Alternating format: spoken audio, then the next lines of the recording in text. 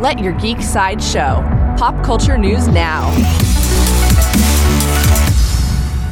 Hi, this is Andrew, and here are your pop culture headlines. New from the CW. According to Deadline, the CW has passed on the Black Lightning spin-off Painkiller. But even though Black Lightning will be coming to a close, we still might see some of their characters in other Arrowverse crossover events. There is no further news about Black Lightning at this time.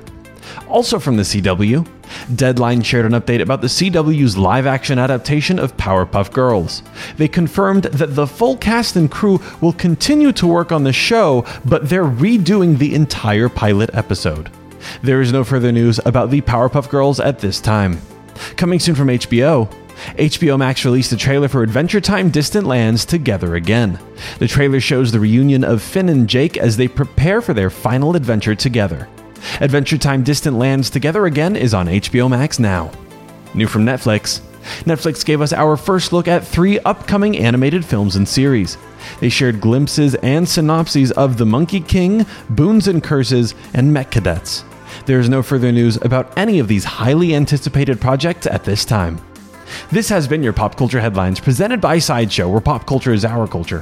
For any more ad-free pop culture news and content, go to geek.sideshow.com. Thanks for listening, and don't forget to let your geek side show.